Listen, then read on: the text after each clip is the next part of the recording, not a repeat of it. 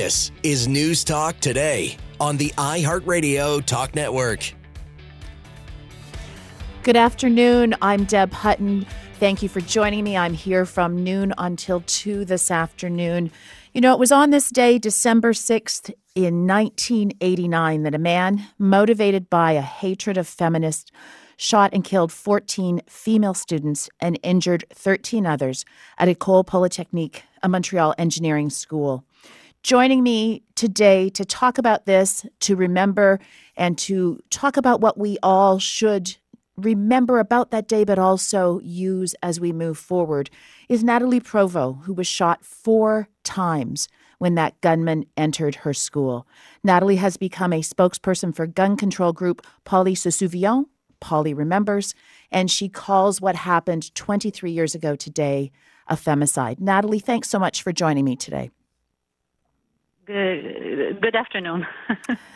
So I'm sure this is such an emotional day for you, a day of remembrance. Can you just take a few minutes to share with our listeners your remembrance of that day, of what happened? I don't know if your auditors know that I've been shot in Polytechnique 4 times, but that day for me is a very important stone mark of my life, and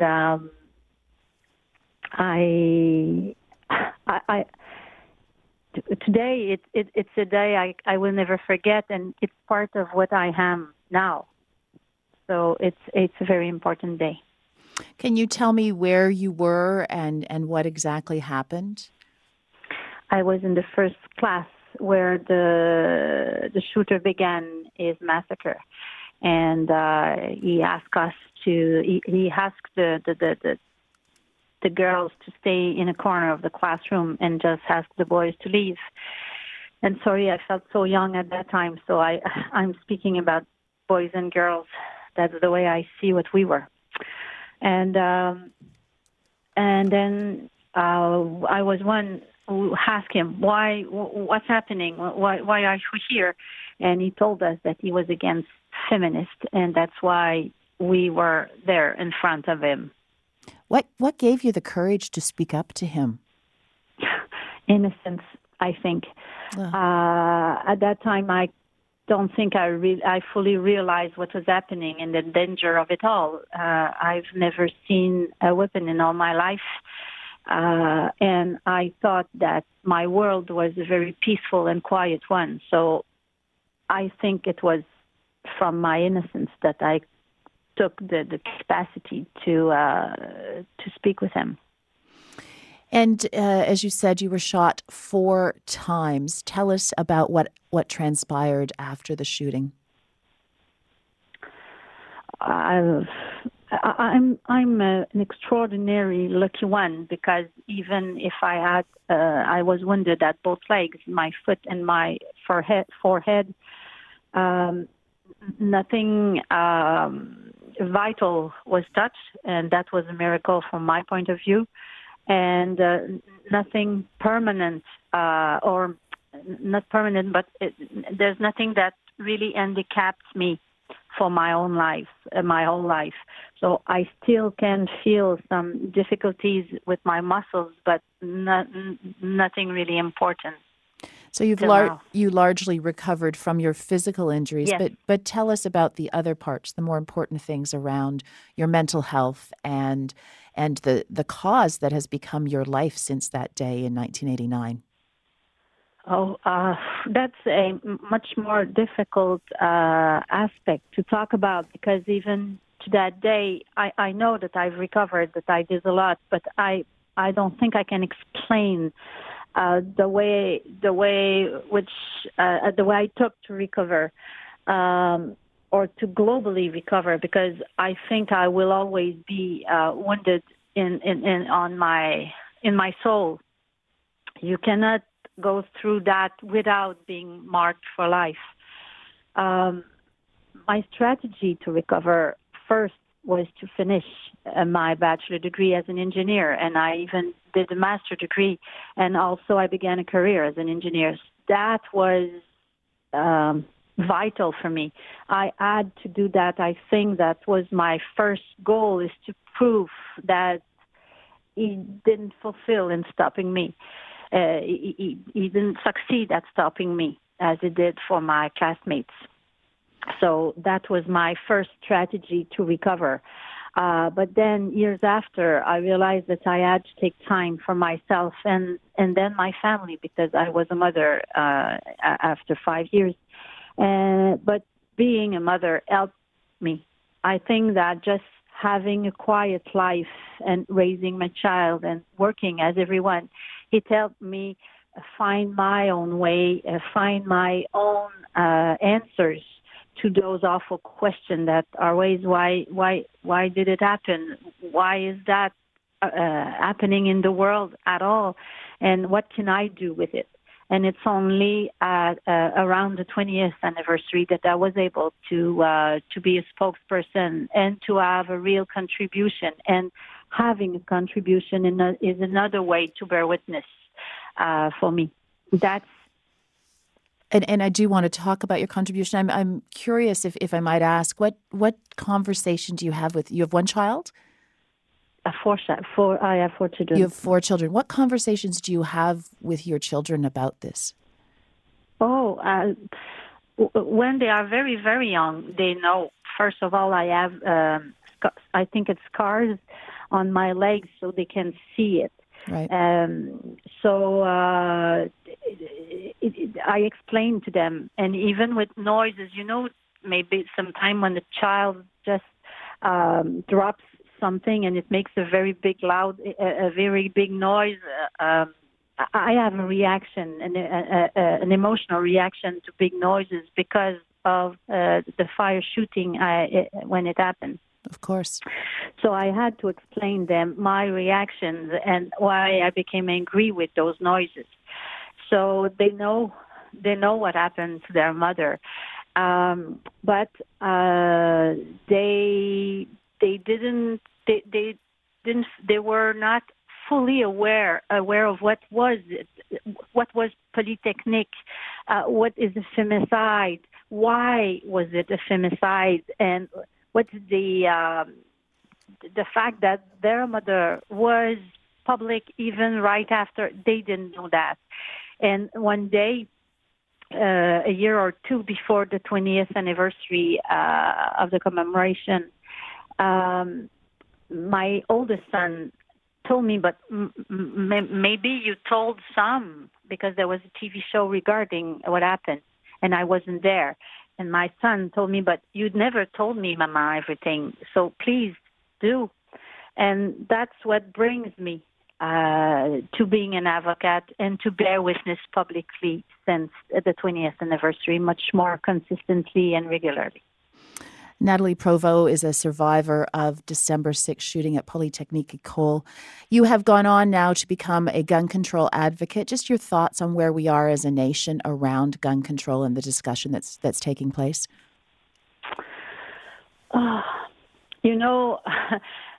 Evolution is not a straight way forward.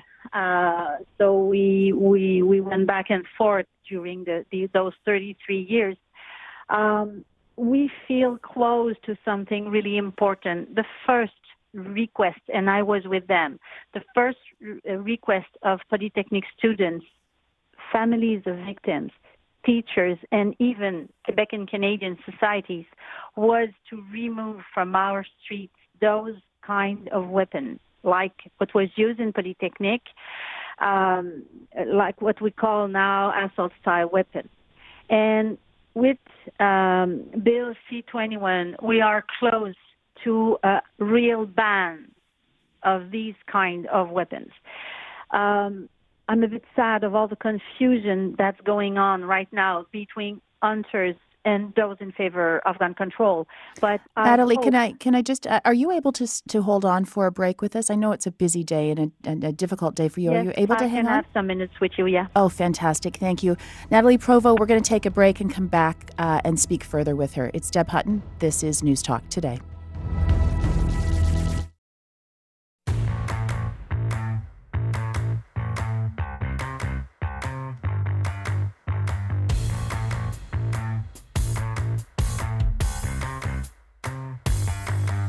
It's what's happening right now. This is News Talk Today on the iHeartRadio Talk Network.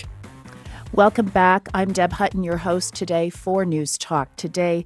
December 6, 1989, a gunman walked into École Polytechnique in Montreal, a Montreal engineering school, killed 14 female students and injured 13 others. We have been chatting just in the last few minutes with Nathalie Provost, who was shot 4 times when that gunman entered, and she has agreed to stay on with us. Tony, do we have Nathalie? She was sharing such a powerful account of what she went through that day. She actually found the courage to speak to the gunman, to ask what it was that he was doing there.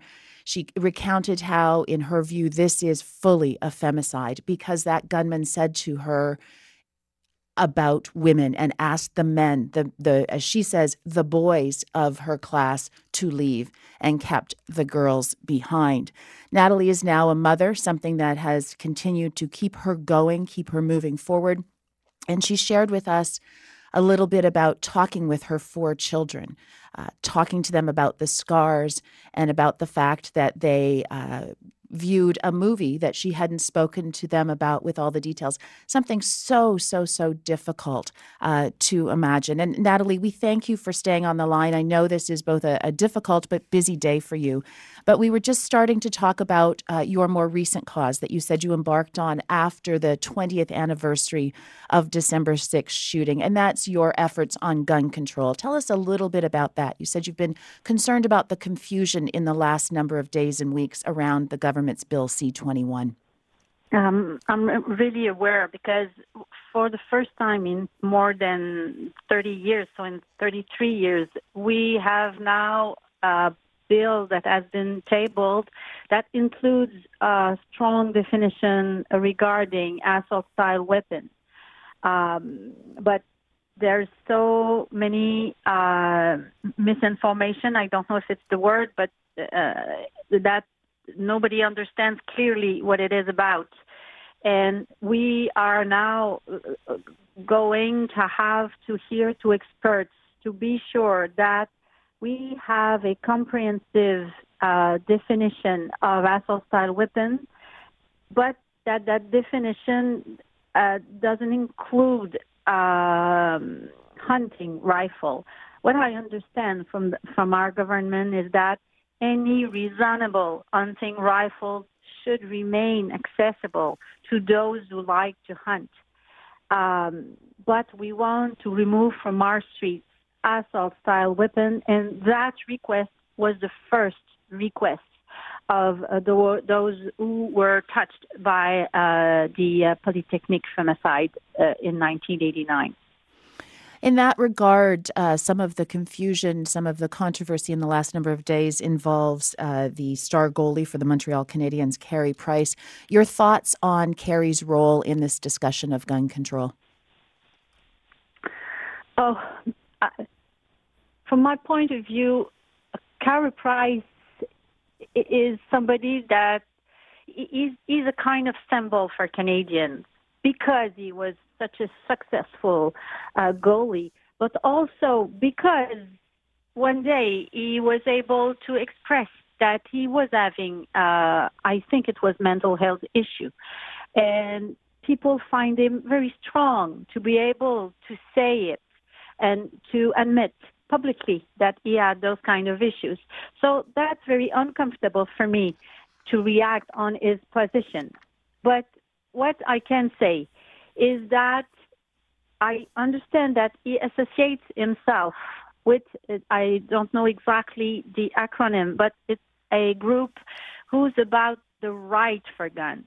But in Canada, we don't want a right for guns. It's a privilege. And anyone who wants to use weapons must deserve this privilege, and we want to keep it that way. And that's where I'm afraid, because in the United States, where owning a weapon is a right, they have very broad social issues with guns and with a massacre that I feel it's like an pandemic.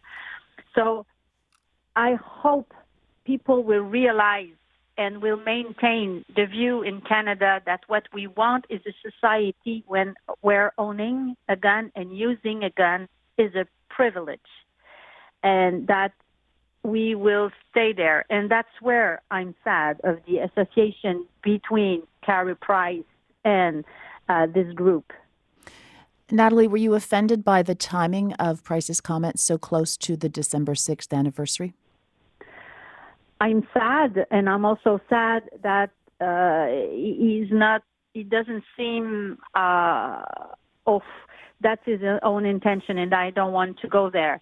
But we have to recognize that the debate regarding a bill, the discussion regarding Bill C-29 in commission is in committee right now. So the debate is when the discussion is going on in the committee. So I cannot be. I can understand the timing of that of his concerns. Nathalie Provost, thank you so much for sharing some time with us on this incredibly important day for you, this incredibly emotional day for you. I know our listeners are finding what you've said so powerful, so generous, not only in your time, but in your commentary. And we thank you and we wish you the very best. And I really hope that together we'll be able to build a safer Canada. That's my goal. Thank you. Thank you. Wow, that is such an amazing discussion, such an outlook for a woman who was the victim 23 years ago of a gunman who clearly was out to kill women. 1-855-633-1010. Curious to get your thoughts on this discussion I had with Nathalie. Your thoughts on her, I think, quite generous take on Carey Price's role in gun control and in his comments. For those who haven't perhaps heard the news in the last little while, he has in fact done a reversal and just earlier today said he did in fact know about the 1989 shooting at École Polytechnique. 1-855-633-1010. I am curious to know, as I said, how you feel about Nathalie's interview this many years later, about her, what I see to be a very pragmatic approach to gun control. I was pleasantly surprised to hear her talk about the fact that we need to make sure that we are banning assault rifles on our streets without inhibiting a legal, law-abiding gun owner's right to hunt. 1-855-633-1010. I will say we started the show off today with our discussion for Nathalie, and it gives a different tone to the afternoon because of her such powerful commentary around what happened that day, around how she felt, around the discussions she has had with her children on this matter. So I am curious to hear from our listeners. Let's start with Dylan in Ottawa. Dylan, what's your thought after hearing Nathalie? Well, I mean, I can't imagine the horror of that those women went through at the time, and must have been terrible. But I don't think all these years later, we should be penalizing legal gun owners for what's happened in some other terrible cases. I mean, this is a slippery slope that a lot of people warned about, where what they started talking about just assault rifles, but now, as we see, they're now extending it to firearms that can be technically converted into semi-automatic. So this is what people were warning about for a long time. It's wrong. People shouldn't be penalized for that sort of thing. But not only that, when it comes to the Polytechnique thing, I just wanted to mention, because there's a lot of misinformation all these decades that has gone on about that, and that's that the killer, okay, his real name, people know him as Pierre Lapointe, but his real name was actually Gamil Garbi, and a lot of people don't know that. He was the son of Algerian Muslim immigrants, and so if we want to talk about keeping people safe, it goes beyond just the whole issue of guns. Okay, Dylan, I'm sorry, I'm going to have to let you go. We are up against the clock, and I do apologize. We have a number of callers who we are not going to get to. Coming up after the break, Rachel Aiello, who is the parliamentary reporter with CTV National News, is going to let us know about what has happened in Ottawa this morning on the public account side.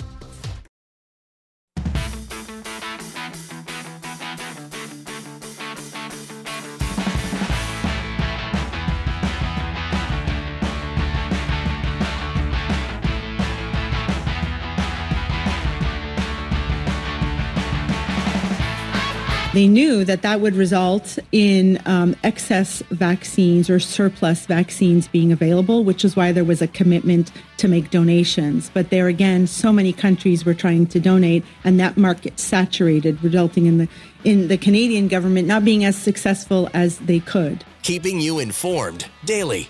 It's News Talk Today on the iHeartRadio Talk Network.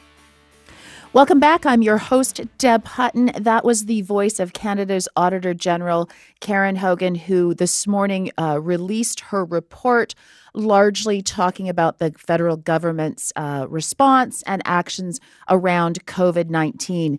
Joining us to break it all down for us is Rachel Aiello, who is the senior digital parliamentary reporter with CTV National News. Welcome to News Talk Today, Rachel. Hey, good afternoon. So a couple of big buckets here, I think, one around the COVID financial aid and one around the vaccines. But let's start with the vaccinations. What did the auditor find in her report? So today we learned that while the procurement department did a very good job in proactively signing all of these contracts and making sure that once vaccines were authorized, Canada had obviously more than enough supply. But Deb, what really ended up happening was once those excess doses came into Canada and the rollout was what it was, the government kind of fell short when it came to managing its overstock supply. So this was partly due to data sharing issues between the federal government and the provincial government when it came to the inventory, what was set to expire, and as well looking at the systems they were using to make sure that things were moving along. So we are now in a place where an estimated 32 million doses are set to expire by the end of the year. This is partly because the donations that they were promising haven't really happened, largely because a lot of countries were ahead of Canada in donating them across the world. And so now Canada is stuck with a surplus of doses. We paid approximately $30 per one. That could be going to waste because of PHAC's inability to, probably see those doses get out across the country and beyond. Yeah, and Rachel, you broke down some of those numbers just after the auditor leveled her report. $1 billion is the price tag for those 32 million doses that, as you said, by the end of the year, in the next couple of weeks, may well expire. That's a big ticket number. It definitely is, and it's one of those. She was trying to walk the fine line today, Deb, I think, of obviously in hindsight, the government was right to make all of these deals and acknowledge that we could be getting a surplus because I think it would be better to have more vaccines than not enough. However, there should have been more done to see that Canadians' dollars, the money we put towards buying these vaccines, wasn't wasted. And certainly there is some blame for the provinces on this as well in the number of doses they have in their stockpiles and they are managing. But kind of compounding this is something that nobody could have predicted, which is the evolution of the virus getting variants and then variant-specific vaccines. So now, in addition to kind of the stockpile of what we could call the old version, there are now newer bivalent doses that are getting prioritized, obviously because they're targeting newer variants. So it's a bit of a tricky situation, and the government is now being called to see as best as they can that these doses don't just get tossed into the garbage or otherwise wasted, but they really only have 3 weeks, so it's a tall task. Yeah, I mean, you broke the numbers down quite well, as I said, Rachel, in your article. December 2020 to May 2022, so just a number of months ago, we paid for 169 million doses, and of those, only 84 million, so less than half, were actually administered, which means we had roughly half plus unused, and 50 million of those deemed surplus. It's quite a big overstep, is it not? Well, when it comes to, they had to kind of put all of their eggs into the various vaccine procurement baskets and were hopeful, but probably didn't think that 6 of the 7 vaccine procurement contracts that they signed would actually come to fruition. So in context, it was, I think, about 82% of Canadians were able to be fully vaccinated with that 84 or so million supply. But certainly Canada was on the hook for more than we needed, and that was why that prioritization was made to see those excess doses donated. But what ended up happening, in part because of their inability to track the proper expiration dates, for example, a chunk of those still are sitting there. A chunk of those were wasted and just were expired by the time that we could get them out. So certainly it is, it's quite a lot left over. But at this point, I think what we're expecting to hear from the government when they come out to react shortly is that we did our best with what we had in terms of trying to get as many doses into Canada as possible. But certainly there is going to be pressure now on the Public Health Agency to improve its data tracking system, something the AG has called them out on before, to ensure that going forward we're not in a situation where we're spending $1 billion of money that just goes to waste on vaccines that didn't get into Canadians' arms. Yeah, I'm speaking with Rachel Aiello, who is the senior digital parliamentary reporter with CTV National News. Having highlighted the numbers that I just did from your report, Rachel, I will say as a Canadian, I would rather the government brought us more rather than less. You alluded to the fact that the Auditor General sort of walked a bit of a line because this is after the fact. And I recall in the early days, most of us were criticizing the government for not having moved quickly enough to secure vaccines. So as much as I'm the last person to applaud wasting money, I'm glad we at least had access to those vaccines. Certainly. And it's one of those issues of, while we couldn't donate the doses, that's because other countries stepped up. So in the broader global sense, shots did get in arms where needed, and Canada did try to make efforts there. But I certainly think that going forward, there's a big lesson here to be learned of making sure the provinces talk to the federal government and are realistic about how many doses they think they're going to need, and then going into these advanced contracts with vaccine manufacturers, largely needed because we did not have the capacity to make these COVID vaccines here in Canada, that the country and the federal government will have a better sense of really what they need to be going in and asking for, and how much of a risk they're willing to take to kind of go all in on multiple options, not knowing what was going to end up coming through. Just in the last couple of minutes we have left, Rachel, the other sort of basket of things that the auditor spoke about has to do with the financial payments to Canadians during that time. What did she find there in terms of overpayments and waste? So $4.6 billion went to Canadians in overpayments that they were not eligible to receive. So overall, the Auditor General found that between Serve, the wage subsidy, several other COVID benefits, $211 billion were spent. So that $4.6 billion is a portion of that they think or they know went out the door to people who shouldn't have gotten it. As well, she flagged there is another over $27 billion in payments both to individuals and to businesses that she's suggesting probably needs a bit more examining.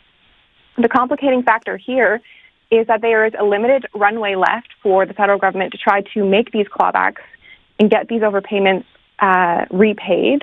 And so we are looking at quite a significant loss, billions of dollars, that the government gave out to Canadians in advance because they didn't check their eligibility. This was kind of their attempt to make sure as much money got out the door as quickly as possible. But in doing that, they didn't do all the front-end verification that now the AG is saying they probably should have. And why is our time limited to recoup this money? So there are obligations in legislation for the government to, within a certain amount of time, go back to Canadians and say, sorry, we made a mistake. We please need that money back. And we did see lately letters being sent out to some Serve recipients letting them know that they were overpaid. And that is where the money has been recouped so far. So about $2.3 billion of that 4.6 has come back. And that's just because of Canadians voluntarily through the CRA making sure that their overpayments are returned. But at this point, we haven't seen much of a strong arm collection activity happening from the federal government to bring back the rest of that money. Rachel Aiello, Senior Digital Parliamentary Reporter with CTV National News, we thank you for your time, and we look forward to hearing from you later today, the government's response on this Auditor's General's report. Coming up after the break, we're going to talk robots. They're not coming to a street near you if you live in Toronto, but they may already be on the street if you're elsewhere in the country. You're listening to News Talk Today. I'm Deb Hutton on the iHeart Radio Talk Network.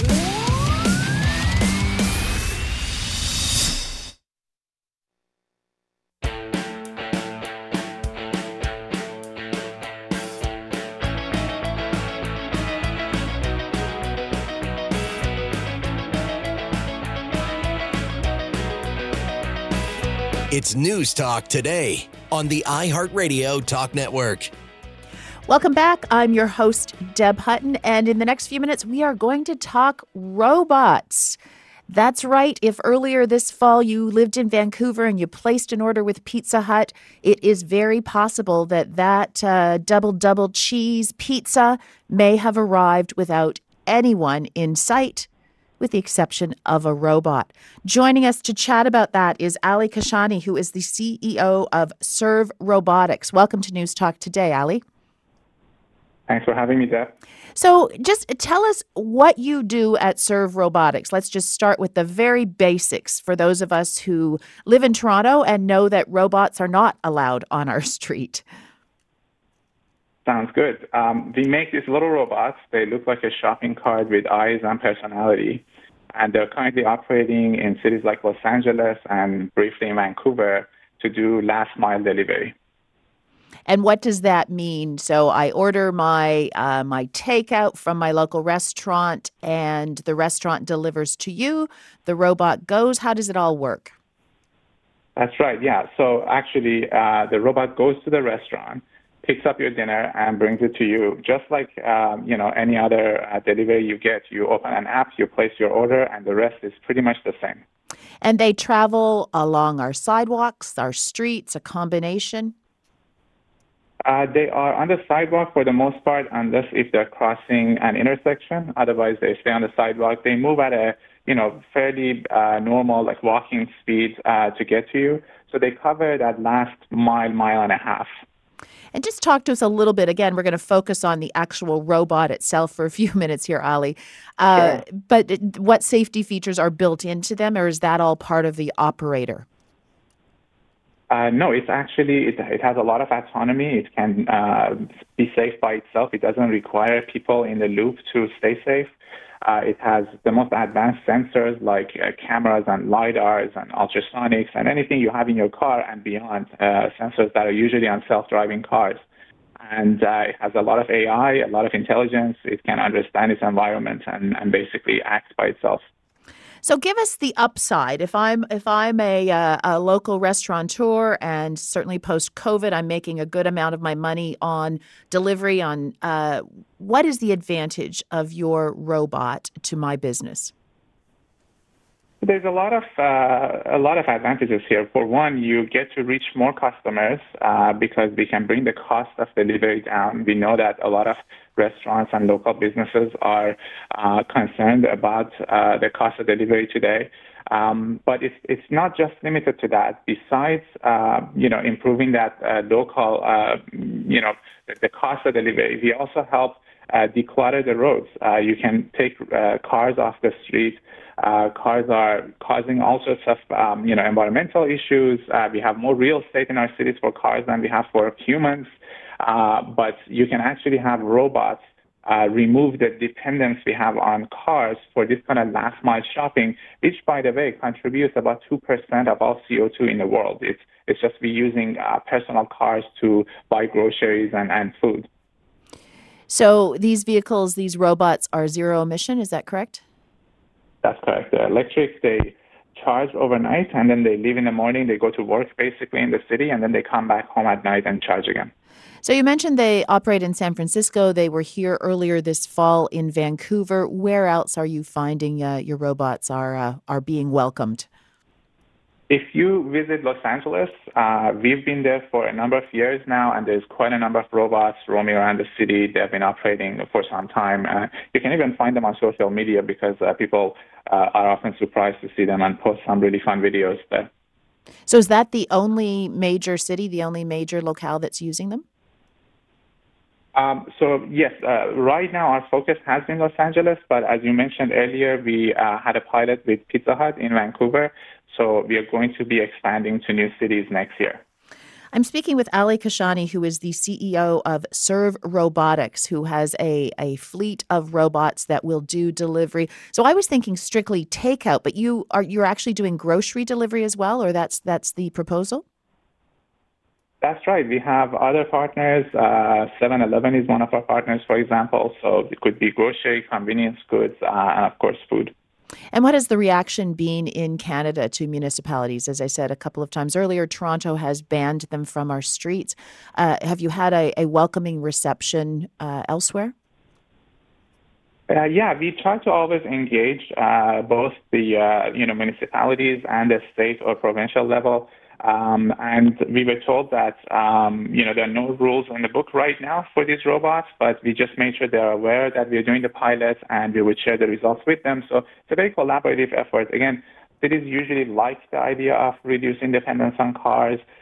They like the safety of, reducing cars on the streets because these robots move a lot slower. They weigh a lot less. Therefore, they actually impose less safety risk on other road users.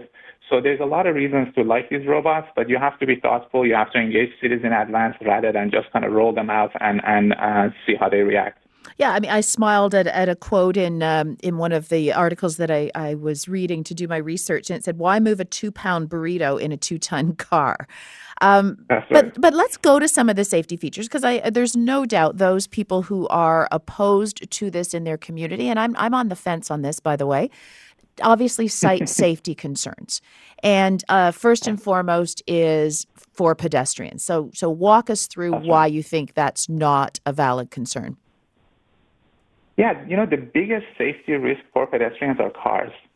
A single car has 3,000 times more kinetic energy than one of our robots.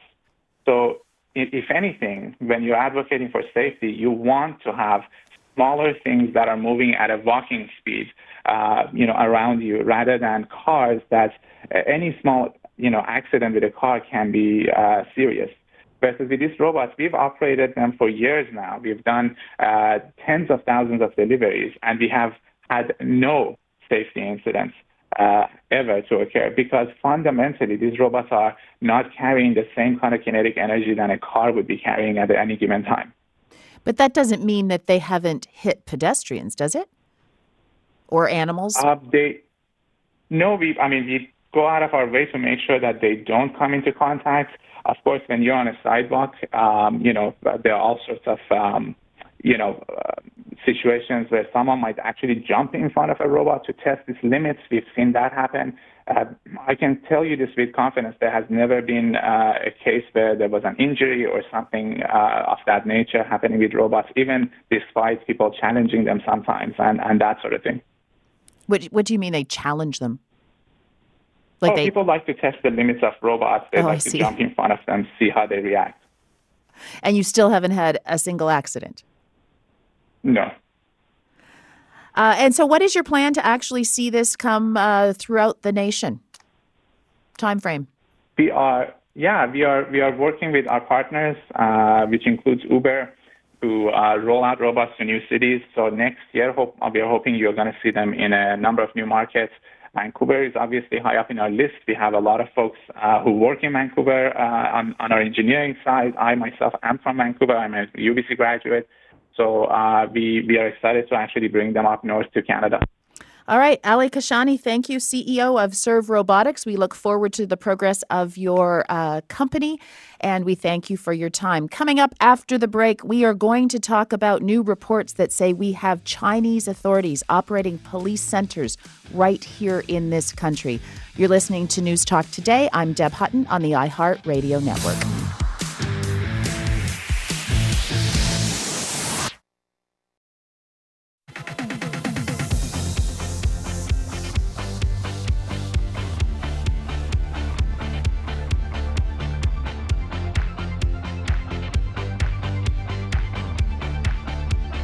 Here's what you need to know. This is News Talk Today on the iHeartRadio Talk Network.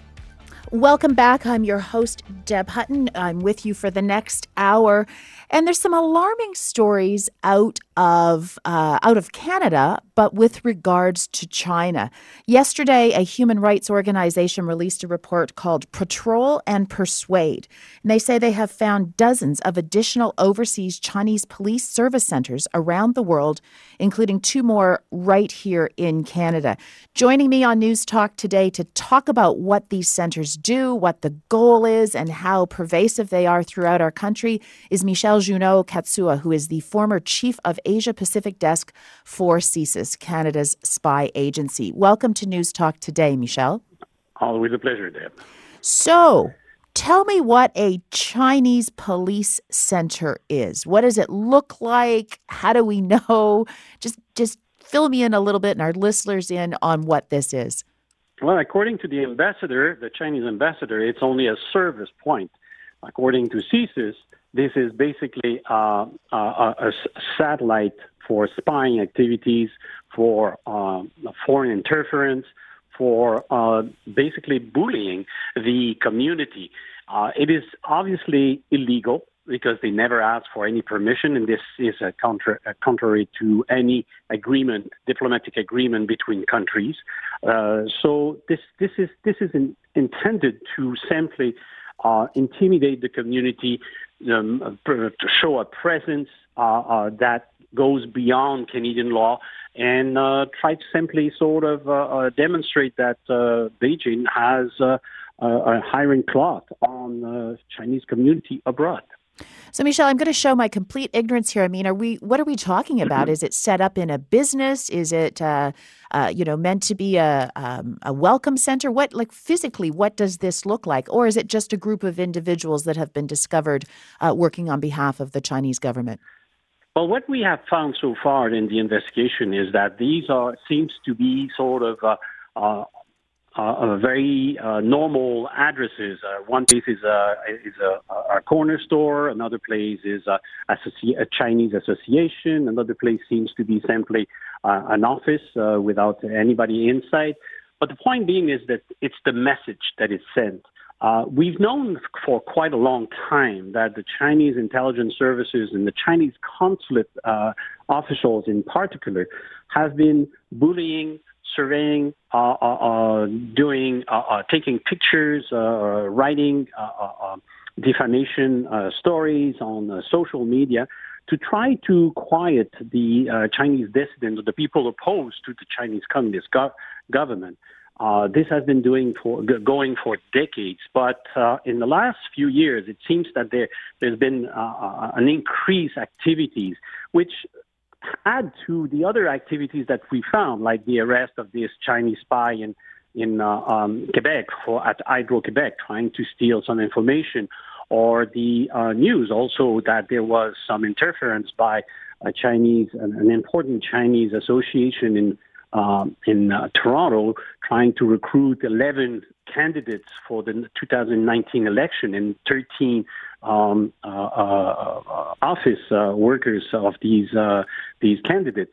So we're talking here severe and very serious spy activities and foreign interference activities from the Chinese government in Canada to try to interfere with our election and our democratic process, but also trying, again, like I said, to intimidate and to bully the community. So 54 of these so-called police stations were revealed in September. With yesterday's report, they're looking at 102 centers in 53 countries. Here in Canada, we're talking largely the GTA in Vancouver. Is that correct? Correct. For the moment, yes, that's what we have found. I wouldn't be surprised if we could find something similar in Calgary and Montreal as well, where we have 2 other very important Chinese community as well. And I understand these are sort of a relatively new phenomena, perhaps as recent as 2016? True, exactly. It seems to have started when the Chinese government offered to the French government in France to send some police officer to assist when Chinese tourists were assaulted or victim of a crime in Paris, in France. So the authorities sort of accepted their temporary help at that time. But I think the Chinese sort of developed the idea that it would be good to be able to open those kind of assistance, quote unquote, everywhere. The problem is that they're not asking for permission, and we know exactly what they're doing it and why they're doing it, which is to intimidate the community. So it is a responsibility of the Canadian government to try to protect. The challenge that we are currently facing is that, unfortunately, the Canadian law, and particularly the criminal code, is ill-equipped to be capable to deal with this kind of foreign interference. So definitely it calls on the government to adopt as soon as possible a foreign interference law, just like Australia has done, because they have suffered exactly the same kind of fate. So they adopted a few years ago the foreign interference law, which could be used as a model for Canada as well. I'm speaking with Michel Juneau-Katsuya, who is a former chief of the Asia-Pacific desk for CSIS, about some alarming information coming out over the last, this particular report yesterday, but over the last few months, about what is really an escalation of foreign interference in our country, particularly China. But there's also a sense, too, I know that CSIS is sounding the alarm bells around Russia as well. You're right. Russia and Iran are two countries in particular, but they're not the only one. We've seen exactly the same thing coming from Saudi Arabia. Recently, there were reports coming from a country like even Rwanda. So foreign interference is practiced by several authoritarian regimes. They try to sort of influence the community, but they try to interfere also with our democratic process. They try to interfere as well as planting agent of influence within the government. And that's another element that we've identified as well, that at all government levels, municipal, provincial, and federal, and particularly in Toronto, there was a lot of agent of influence. People literally are receiving money or favor from China for services rendered. So at the end of the day, those elected officials, you ask the question, who are you really serving, your country or somebody else? And CSIS has indicated that there's been an alarming escalation post-pandemic. Is there a reason for that timing, or is it just where we are in world history? I think it's basically where we are in world history and where we are currently with the regime in China. Let's remember that Xi Jinping, the new leader, not the new, but this is the third time he reinstated as a supreme leader of China. And he has been known to be extremely authoritarian, very close to what Mao Zedong used to be. So in that perspective, we've seen a greater effort from China to sort of steal information, try to sort of intimidate people abroad and influence countries in their favor. And you mentioned legislation that helps deal domestically with this international interference, similar to Australia. So just give us a quick sense of what that would look like if the federal government were to bring it forward. So basically, a law like the foreign interference law would be capable to distinctively identify some of the behavior action that would be opposed to the well-being of our citizens or the well-being of our society. The law would also identify the punishment that would come along with and the sanction that would come along for people found guilty of such a thing. Because many of the people who are influencing and trying to do those kind of actions are actually sort of, quote-unquote, normal citizen, if I may say. But there's also diplomats. Now, with the diplomats, it's a little bit easier. When we found that the diplomat is acting the wrong way, we can simply ask this diplomat to leave immediately, and because it goes against the agreement of their duty and their behavior in the foreign country. Michel Juneau-Katsuya, I'm so sorry. Thank you so much for your time. We do have to take a break, but fascinating stuff, and we hope to have you back again.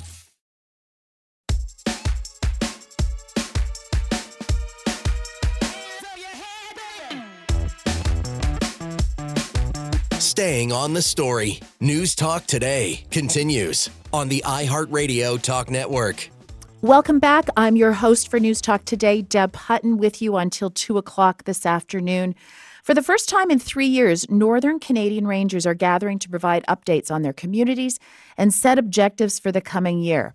So that makes me ask, what is a Canadian Ranger and what do they do? Joining me to fill me in and hopefully our listeners as well, Whitney Lackenbauer, a Canada Research Chair at Trent University and an honorary Lieutenant Colonel for 1st Canadian Ranger Patrol Group. Welcome to News Talk Today.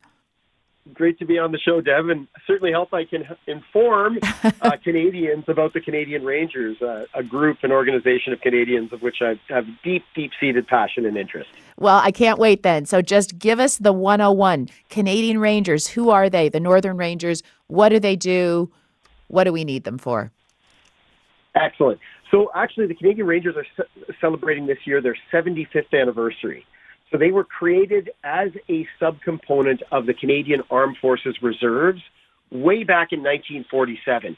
And the idea was the Canadian North and isolated coastal regions are incredibly vast, so vast that it's unrealistic to think that we would have regular forces or primary reservists keeping watch over those isolated parts of our country. So instead, we turned to members of communities in remote and isolated places to basically serve in the military with a really unique form of service and a very different form of training and expectation than exists for the rest of the Canadian Armed Forces. So paramilitary, volunteer. Yeah, no, not paramilitary. They are a formal subcomponent of the reserves. Okay. So they are full-on military, but unlike any other components of our military, in that Rangers are considered to be trained upon enrollment. So what that means is it's understood that as residents of remote communities, people who join the Canadian Rangers already have a lifetime of experiences behind them, often as people familiar with the outdoors, familiar with the kind of pursuits that one takes on the lands and waters, which make them very good eyes and ears for the Canadian Armed Forces.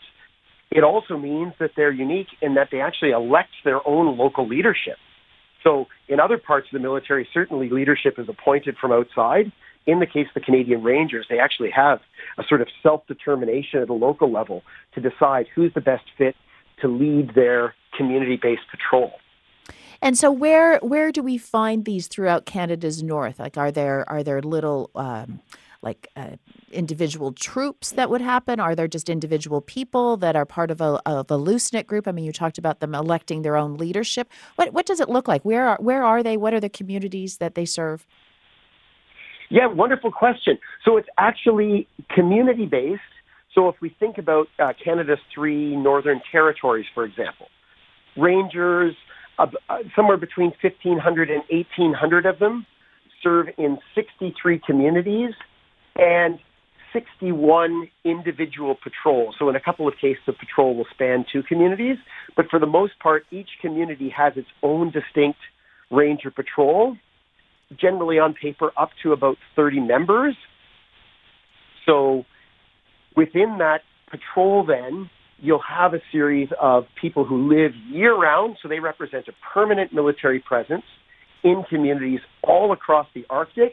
And from those communities, they'll often go out on the land and do patrolling as well, because who better than somebody who lives in a region year-round to know whether something strange or unusual is happening, or to just keep their finger on the pulse of what the military needs to know in our remote areas. So is it an adequate approach to our northern security? It's a big question, right? We're reading a lot these days in light of Russia's brutal further invasion of Ukraine last February about threats to North America. And I'd say a lot of the threats to North America are not actually targeting our Arctic. These are threats that may pass through the Arctic to strike at other parts of North America. And we really are thinking about continental defense. When it comes to the actual threats facing our Arctic particularly, we see the Rangers as a really essential part of a whole system of defenses that we actually have in place. So the threat environment today is not one in which it's very likely for, say, Russian paratroopers to come and try to take over a northern community. But if there was some sort of incident where a foreign military actor came in and invaded any part of Canada, we have troops down south who could go deploy up north. They could be sent up north and respond. And who would they turn to be their guides and subject matter experts? Well, of course, the Canadian Rangers, because they know their homeland so intimately. So in essence, the Canadian Rangers are just part of Canada's defenses in the Arctic, which consists of Navy assets. They consist of our Air Force, and then other southern-based Army units who can be sent up north if needed. And once there, the Rangers are their eyes and ears. They're their guides. They're their experts. So that sounds somewhat adequate in it. I'll call it a gateway approach to our security. And yet I know there have been calls for greater resources and a greater level of professional training for our Northern Rangers. Yes, so this has been an ongoing discussion. The big question becomes, against what threat? And I think we do see some emerging threats in our north, some of which have a strong military dimension to them, some of which, particularly if we're thinking about environmental security or the need for humanitarian assistance, having an organized group of Canadians living in the area who do have military training allows us to have first responders there on the ground. And Rangers also perform this task. But what I think is really important is that when we're thinking about ways of enhancing the training of the Rangers, it's not to think that somehow they're obsolete at age 75. Quite the opposite. I think they're more relevant than ever. The need to have eyes, ears, and voices throughout the North is as important today as it's ever been, and arguably more so, given the nature of some of the threats that we're already seeing in Canadian society, from the information domain to subversive activities. So having the Rangers there as a permanent presence is really significant in ways that we can increasingly support them and augment their training as well with more specialized skills is something that will very much be welcomed. I'm speaking with Whitney Lackenbauer, who is a Canada Research Chair at Trent University and an honorary Lieutenant Colonel for 1st Canadian Ranger Patrol Group, and obviously very passionate about our Northern Rangers, and something, as I said off the top, I was completely unfamiliar with. Do we also find them in our northern provinces or strictly in the territories, Whitney? Yeah, great question, Deb. So they do exist across the provincial north as well, including in Northern Ontario, a 3rd Canadian Ranger Patrol Group, across the Prairie provinces and in British Columbia, in 4th Canadian Ranger Patrol Group, in Northern Quebec, both in Cree Nation territory, in Nunavik, so the Inuit area of Northern Quebec, in 2 CRPG, 2 Canadian Ranger Patrol Group, and then also in Newfoundland and Labrador in 5th Canadian Ranger Patrol Group. So they truly are a national formation, and it's telling that a lot of the political announcements around the Canadian Rangers sort of focus on what they present in terms of Arctic capabilities, but they truly are best seen as a northern capability all across Canada, and also ways for Canadians in isolated coastal communities along the Atlantic and Pacific coastlines to be able to serve. Now, do you find that there are those who would move into the north to do this, or is this generally people who have lived there their whole lives and have chosen this as a way to give back to their community? Yeah, great question. It really is a mix, but for the most part, and it's going to depend upon the individual community and the amount of transient population versus people who are born and raised and continue to live there.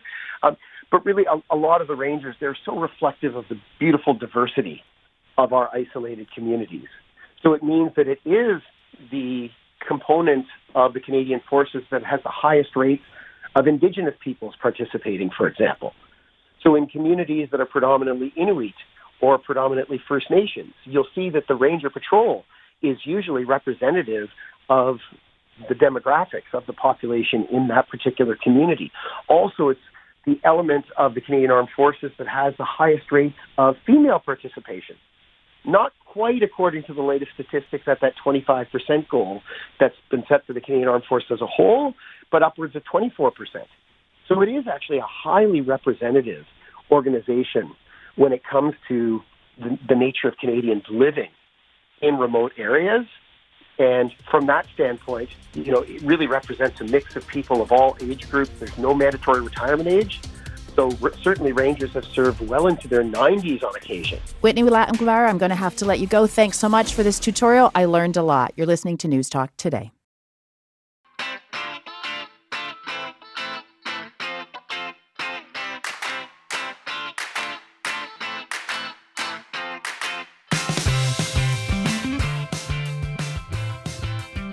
News Talk Today continues on the iHeartRadio Talk Network.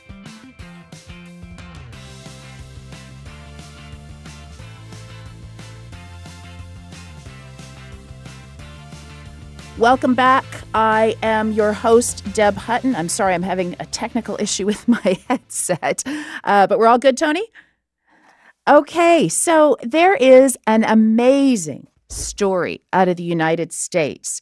It was November 23rd, just a week or two ago, the eve of American Thanksgiving. A 28-year-old man and 18 of his family members were celebrating aboard the carnival ship Valor.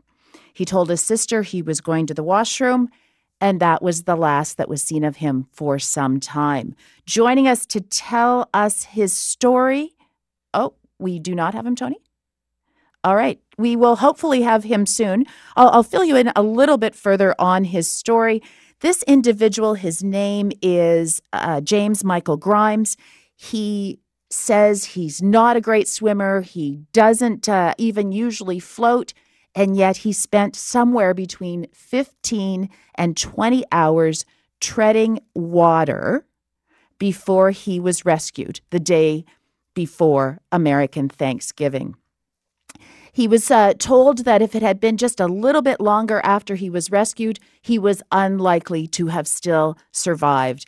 He took off his socks, he waved to a tanker ship, and eventually, after he was reported missing by his sister, as I said, a helicopter was sent and he survived. He's been telling his story as unbelievable as it is, and we were hoping he would join us this afternoon to be able to tell his story to our listeners on News Talk 1010. I'm going to open up the phone lines and ask, have you had something like this happen to you? Some amazing story where you wonder if you've ever been supposed to survive something as strange as this. I have to say, I've been pretty lucky in my life. There have been a few close calls, most likely probably something as simple as an accident that just was one of those flukes, but never something like this. 1-855-633-1010. Hopefully we will get our guest on the line. Let's maybe move on, Tony, to another topic. Oh, we have him. Well, we're going to move on to another topic. Apologies, folks. So usually what happens in the last segment of the show, but we'll do it here instead, is we try to lighten things up, engage our listeners in something fun, get away from the heavy news of the day. And there was a story that caught our producer's eye this week, and it was about an individual who's got quite a following on TikTok talking about how often he washes his clothes. So our question to you, 1-855-633-1010. Are there items of your clothing that you rarely wash? Are there items of your clothing that you wash all the time? 1-855-633-1010. Is this a weird habit that you have? I will tell you, I have two girls, 8 and 15, and I feel like I do wash for a family of 10. Every time a piece of clothing goes on, it goes into the laundry basket as soon as it comes off. It doesn't matter if it was worn for half an hour. It doesn't matter if it was worn for an entire day. It doesn't matter if they spilled. It goes in the laundry basket. And then once it's in the laundry basket, next to things that are legitimately dirty, it's now dirty. And there's no way that you can not wash it. 1-855-633-1010. I was speaking to my girlfriend about this earlier today, asking if she has any weird things in her house. And she says one of the things that she does is she washes everything the minute it comes home from the store before she wears it. Now, it's funny. I do that for my kids, but I don't do it for myself. I can't wait to put something new on. And I just take the labels off. I take the tickets off and I put it on. 1-855-633-1010. Do you have strange washing habits that you are free to admit on News Talk today is something you just don't wash? Jeans apparently is one of the most controversial subjects when it comes to laundry. Some people don't like to wash their jeans. They say that it takes the crispness out of those jeans, and they never look the same after. I will say I'm probably somewhere in the middle on things like jeans. I do think unless you spill, unless you've been out in the mud, that you can actually wear them more than once. But it really depends on the situation. And to a certain extent, it probably depends on the season. Is it hot and sweaty? Are you out doing an activity? Tony, what about you? Oh, well, for me, usually it's my bed sheets because I have about 6 sets of them. So I'll just throw them in the hamper, and then like once every 6 weeks or so, I will wash them up. So you only wash your bed sheets once every 6 weeks? Yeah, because I've got 6 different sets, so I change them. Oh, I see. You do change them, though. I do change them at least once a week, and then they all go into a hamper. And when I'm out, that's when I do my laundry. Yeah. And by the way, we do have our guest. Oh, Tony, words to that I was waiting to hear. So joining us, my apologies, our friends. We are back and forth a little bit, but we will now go to James Michael Grimes, the 28-year-old individual who fell off a cruise ship into the Gulf of Mexico late last month and survived 15 to 20 hours treading water and floating. James, welcome to News Talk Today. Hey, how are you? Well, we're doing okay now that we've got you. So tell us your story. What happened November 23rd aboard the Carnival Sky Valor cruise ship? Well, it started out an average day. We got on the boat. We couldn't go to our cabin, so we were just hanging out by the pool. And then we went to dinner that night with my family. And after dinner, we went to watch some live music. And then it seemed like from that point on, the next thing I can remember was regaining consciousness and being in the water with the boat was out of sight. So I'm sure our listeners are asking, was there drugs or alcohol involved? No drugs. I mean, I drank 2 or 3 beer. Who doesn't go on a cruise and don't drink a few beer or something, But no, I wasn't belligerent drunk or nothing like that. No.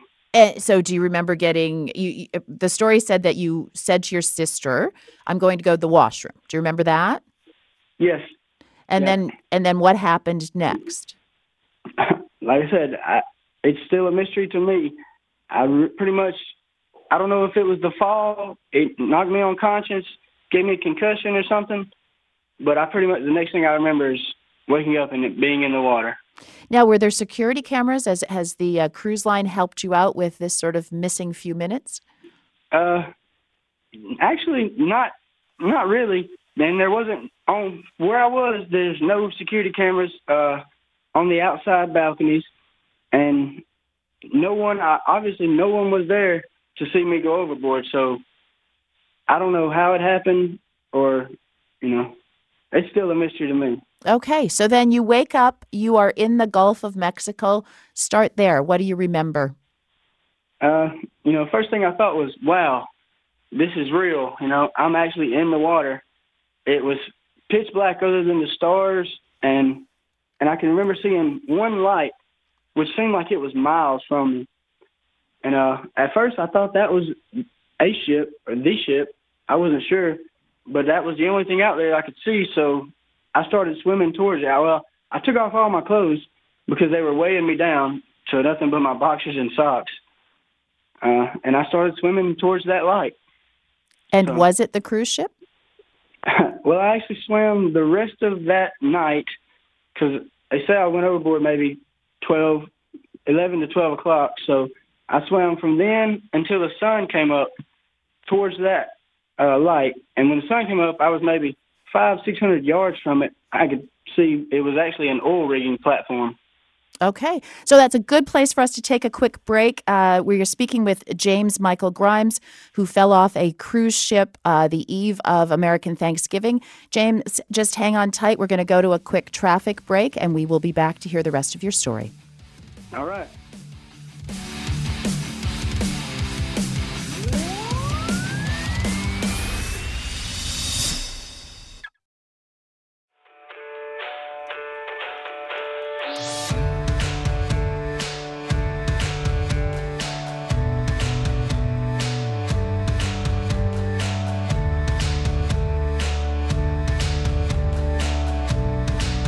You're listening to News Talk Today on the iHeartRadio Talk Network. Welcome back. I'm your host, Deb Hutton. A story has been making the rounds on the talk shows and the radio shows of the United States. It is about an 28-year-old man who, on the eve of American Thanksgiving, November 23rd, was on the deck of the Carnival Sky cruise ship named Valor with 18 of his family members getting ready to celebrate American Thanksgiving when he fell overboard. He has no recollection of how he got into the water, but that's where he woke up and spent the next somewhere between 15 and 20 hours floating and swimming. Joining us to talk about his experience is James Michael Grimes. James, welcome back to News Talk Today. We had just started hearing from you about what was happening, and you said that you were in the darkness heading towards what turned out to be an oil tanker platform when the sun was coming up. Let's pick it up from there and tell us your experience. So, I was swimming towards that, and the sun actually started to come up. And when the sun did come up, I actually stopped swimming forward for a minute and thought, this was a bucket list of my family's. While we're all on the cruise, we were going to go out on the top deck and watch the sunrise. So I just kind of stopped right there for a minute. And for 10, 15 minutes, I just kind of floated around right there and watched the sun come up and thought, hey, I couldn't get a better view of it. But that's true. But, the sun came up, and I realized I was swimming towards the oil rigging platform, and I tried swimming towards it. I maybe got 500 yards from it, but it seemed like when the sun came up, the waves got a lot bigger, and the current was pushing just directly against me, the tide. And so, I don't know, I swam towards it with the sun up 2 to 3 more hours, and it seemed like I wasn't moving anywhere. And I realized if I stopped swimming forward and just kind of kept myself afloat, I was getting further and further away from it. So at that time, but you're not a natural swimmer. Like this is like none of us, I don't think, unless you're competitive, could swim for 2 or 3 hours. How did you manage that? I just tried to stay positive, and the Lord was out there with me, helping me stay afloat, because myself, I can't float trying to swim in a swimming pool. If I try to lay on my back and float, I go straight to the bottom. And I tried it out there, and it was even worse. The waves were crashing over me. And did you have anything at all to hang on to or to help you rest? No, ma'am. Nope. So you either swam or you floated for what appears to be in excess of 15 hours. Yes, ma'am. I believe it was more like 20 hours, because that was 15 from the time they reported me missing the next morning. And you think you were out there for some time before they realized that? Yes, ma'am. Now, I read in one of the reports, because I know you've been speaking to a number of media outlets in the last few days, that you did have an encounter with some sea animals as well. Yes, ma'am. I went through schools of jellyfish, 2 different schools of jellyfish. There was always a bunch of small fish, staying around me. And there was something out there. I'm not going to say it was a shark, but it did have a fin, and it stuck up, and I seen it 10 to 15 yards from me. And it was probably 3 to 4 foot. And it's like when I seen it, I instantly put, my front towards it, started backpedaling away from it.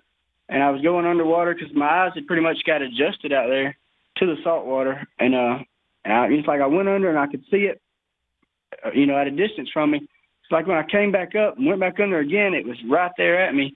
And it actually bumped one of my legs, and I kicked it. And then it got on pretty quick. But, other than that, that was, the jellyfish in that one incident. And there were seagulls. They kept flying around me, hovering around me. But other than that, that was all the marine life I seen out there. Now, I also read somewhere that you attempted to eat a stick. Yes, ma'am. So I'd been out there the night and the full day, and it had actually was getting dark again. And I seen it was floating, probably 5 foot from me, just bobbing up and down. And so I got it, and it it looked like it was bamboo. I don't think it was, but it was probably 1.5 feet long, and I just wanted some type of taste in my mouth, because it was nothing but salt water is all I'd been tasting. And so, yeah, I actually started chewing on the stick, and I pretty much ate the whole thing. I was thinking maybe it could give me some type of nutrients or just something, some type of flavor in my mouth. So you said you believe you survived because you stayed positive, but there must have been many moments going through your mind that you thought you were not going to get out of this situation. Actually, not really. To me, it seemed like it wasn't a matter of if I get out; it's just when.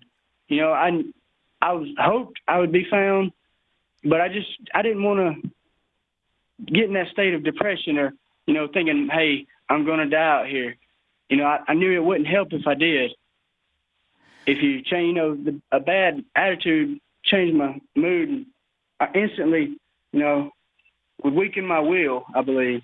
So I just tried to stay focused on, keeping my mind off what was actually at stake and just trying to, stay positive, like singing songs to myself. I was out there singing at the top of my lungs. Did you have a favorite song or a favorite artist? Well, I was kind of just making up words to songs, but they were songs, but I was just making up my own words, like the song "Sitting on the Dock of the Bay." Yeah. Except that it was more like, I wish I was sitting on the dock of the bay, but the tide's just pushing me away, stuff like that. I'm speaking with James Michael Grimes, who fell overboard a cruise ship in the Gulf of Mexico late November. He feels closer to 20 hours in the water without any device whatsoever. You had no tracking device. You had nothing to help you out there until he was eventually rescued. I'm struggling with how you physically did this, James. Like, I think of swimming a few laps. I think of being out in the sun in the Gulf of Mexico. I mean, physically, what kind of shape were you in when you were rescued? Well, I didn't realize it at the time. When I actually got up in the helicopter and sat down, once we got to the hospital and I tried to stand back up, I was so weak that I couldn't stand up. I stayed in ICU for the next 4 days, just trying to regain my strength and for some of the bruising. Bruising and presumably dehydration and exhaustion. Yes, and they said I started experiencing hypothermia too. I bet. James Michael Grimes, we thank you for your time. We are happy that you are safe and hopefully healthy after your experience. I truly am in awe that you were able to do this. So thank you for sharing your story with us. Yes, ma'am. I'd like to add something. Sure. I'd also set up a GoFundMe page. You can Google James Grimes GoFundMe. It's for medical expenses. I don't have insurance. And those 5 days in ICU, it's going to take me a lifetime to get those paid off. James Michael Grimes, we appreciate it. Take care of yourself. This has been News Talk Today. Quite an interesting last half hour. I'm Deb Hutton. I'll see you tomorrow at noon.